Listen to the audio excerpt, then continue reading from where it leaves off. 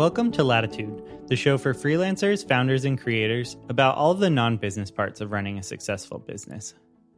Last week, I talked with Mubashar Iqbal, better known as Mubs.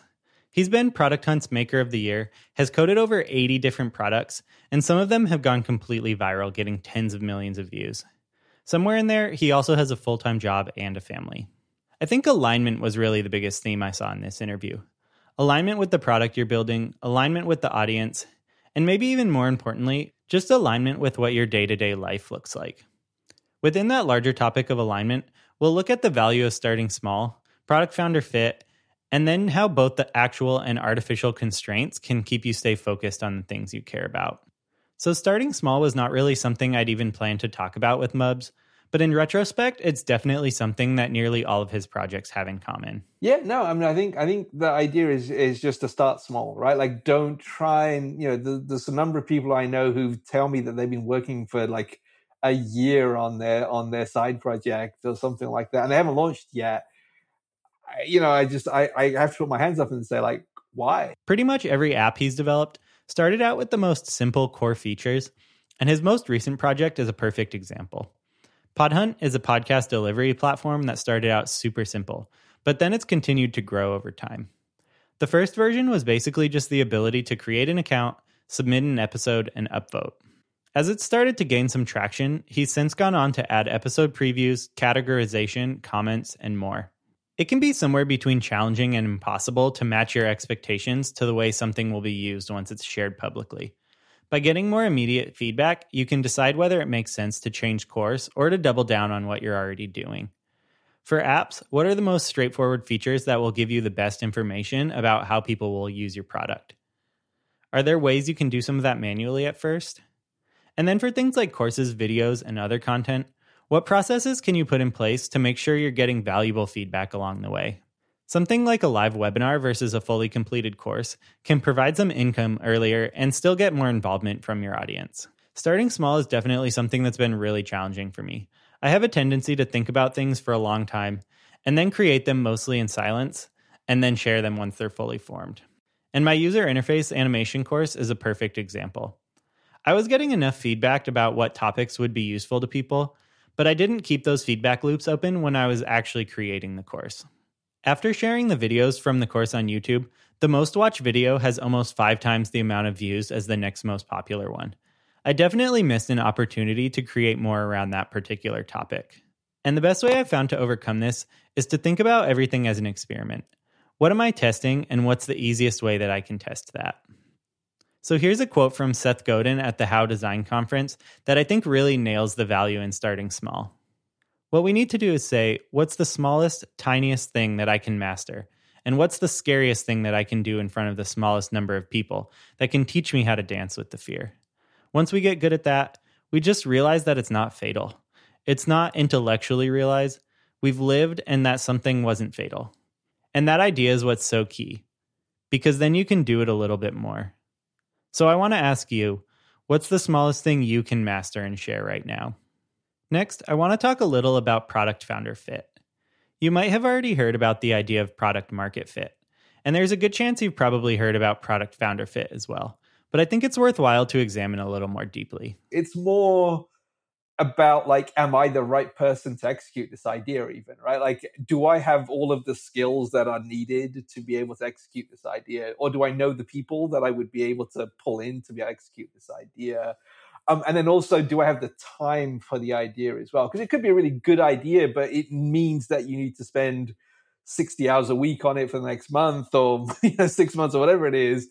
But if you know you're not going to have that time to be able to execute on that, then it could be a really fantastic idea, but it's just not something that you can execute on either.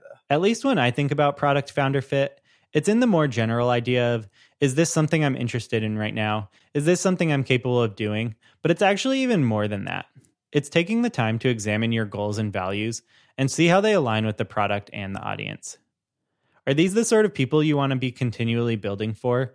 Is this the sort of product that you care about and enjoy working on? It's also about taking the time to examine the marketing channels. How much ongoing time will need to be dedicated to that? What's the ideal size of the business? And all of these other questions. Of course, as we've already talked about, you can't predict all of this at the beginning, but it's worth revisiting regularly. Especially if you have a full-time job or lots of other responsibilities, finding the energy and motivation to work on something new can be really hard.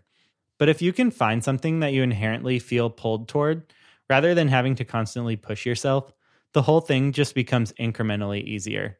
And then, if or when it does grow, it's so much easier to continue investing time and energy and resources since it's something that you already align with.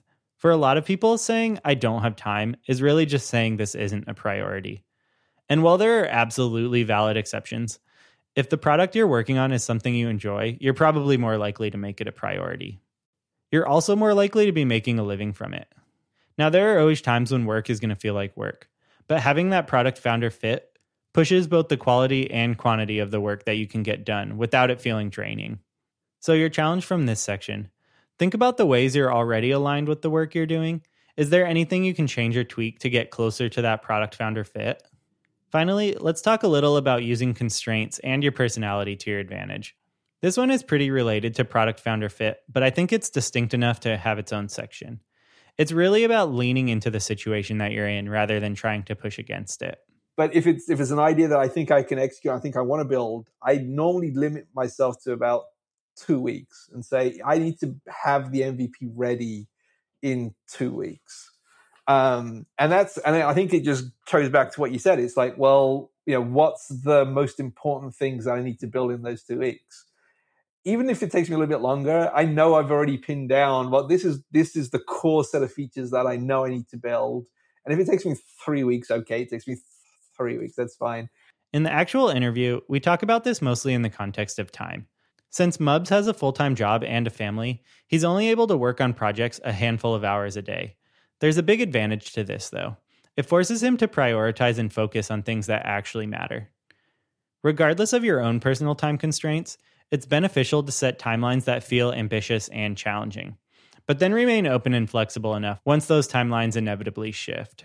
There's a balance here between something being completely open-ended and completely constrained by a 2-week sprint or a daily calendar. Mubs mentioned it briefly, but I think this is the underlying goal of the book Shape Up by Ryan Singer of Basecamp. The book is targeted at helping small software teams ship meaningful work, but the principles are so much more widely applicable. By limiting yourself to a set amount of time, you're forced to think more deeply about what a potential solution looks like. And the added benefits are that you get to the solution faster and it's easier to keep the excitement level up. The constraints might be largely artificial, but they give you enough structure to make progress on a single focused thing. So going back to starting small, this process forces you to get a good solution out in the world, rather than continuing to push for a theoretical perfect solution. This has all been specific to time constraints, but of course we all have different constraints in our lives. If you feel constrained by your lack of coding ability, what no-code tools can you use? If you do have the time but are more cash constrained, how can you build something with limited resources? Maybe that means starting with a service before building out an application. The other part of this is about using constraints as a positive. Mubs' personal challenges have very clearly influenced his work. He developed a stutter at age 5 when he moved to a new, unfamiliar country, and it's remained part of his life since then. However, it's not something that he looks at negatively. It's something that he's actually used to push himself forward. And so here's a quote from an article he wrote about the benefits of that experience. I think I'm a better maker because of my stuttering. So much of making is breaking through mental obstacles as much as technical or business ones. The thick skin I developed from being teased as a child helps dealing with the, quote, feedback you get on places like Hacker News and online in general. By changing how you look at feedback, it forces you to think more critically about where the feedback comes from. This not only makes it less emotionally charged and potentially hurtful, but it also turns it into something that can be used in developing the product. It gives you a better sense of why someone is saying something, rather than just what they're saying. Similarly, his introversion has turned into one of his most effective marketing channels. Mubs has turned making into his own version of marketing. Rather than trying to put out regular content, articles, or videos, he shares the progress that he's making on each project. By building in the open, he's able to focus more on the actual making process that he enjoys and less on traditional marketing.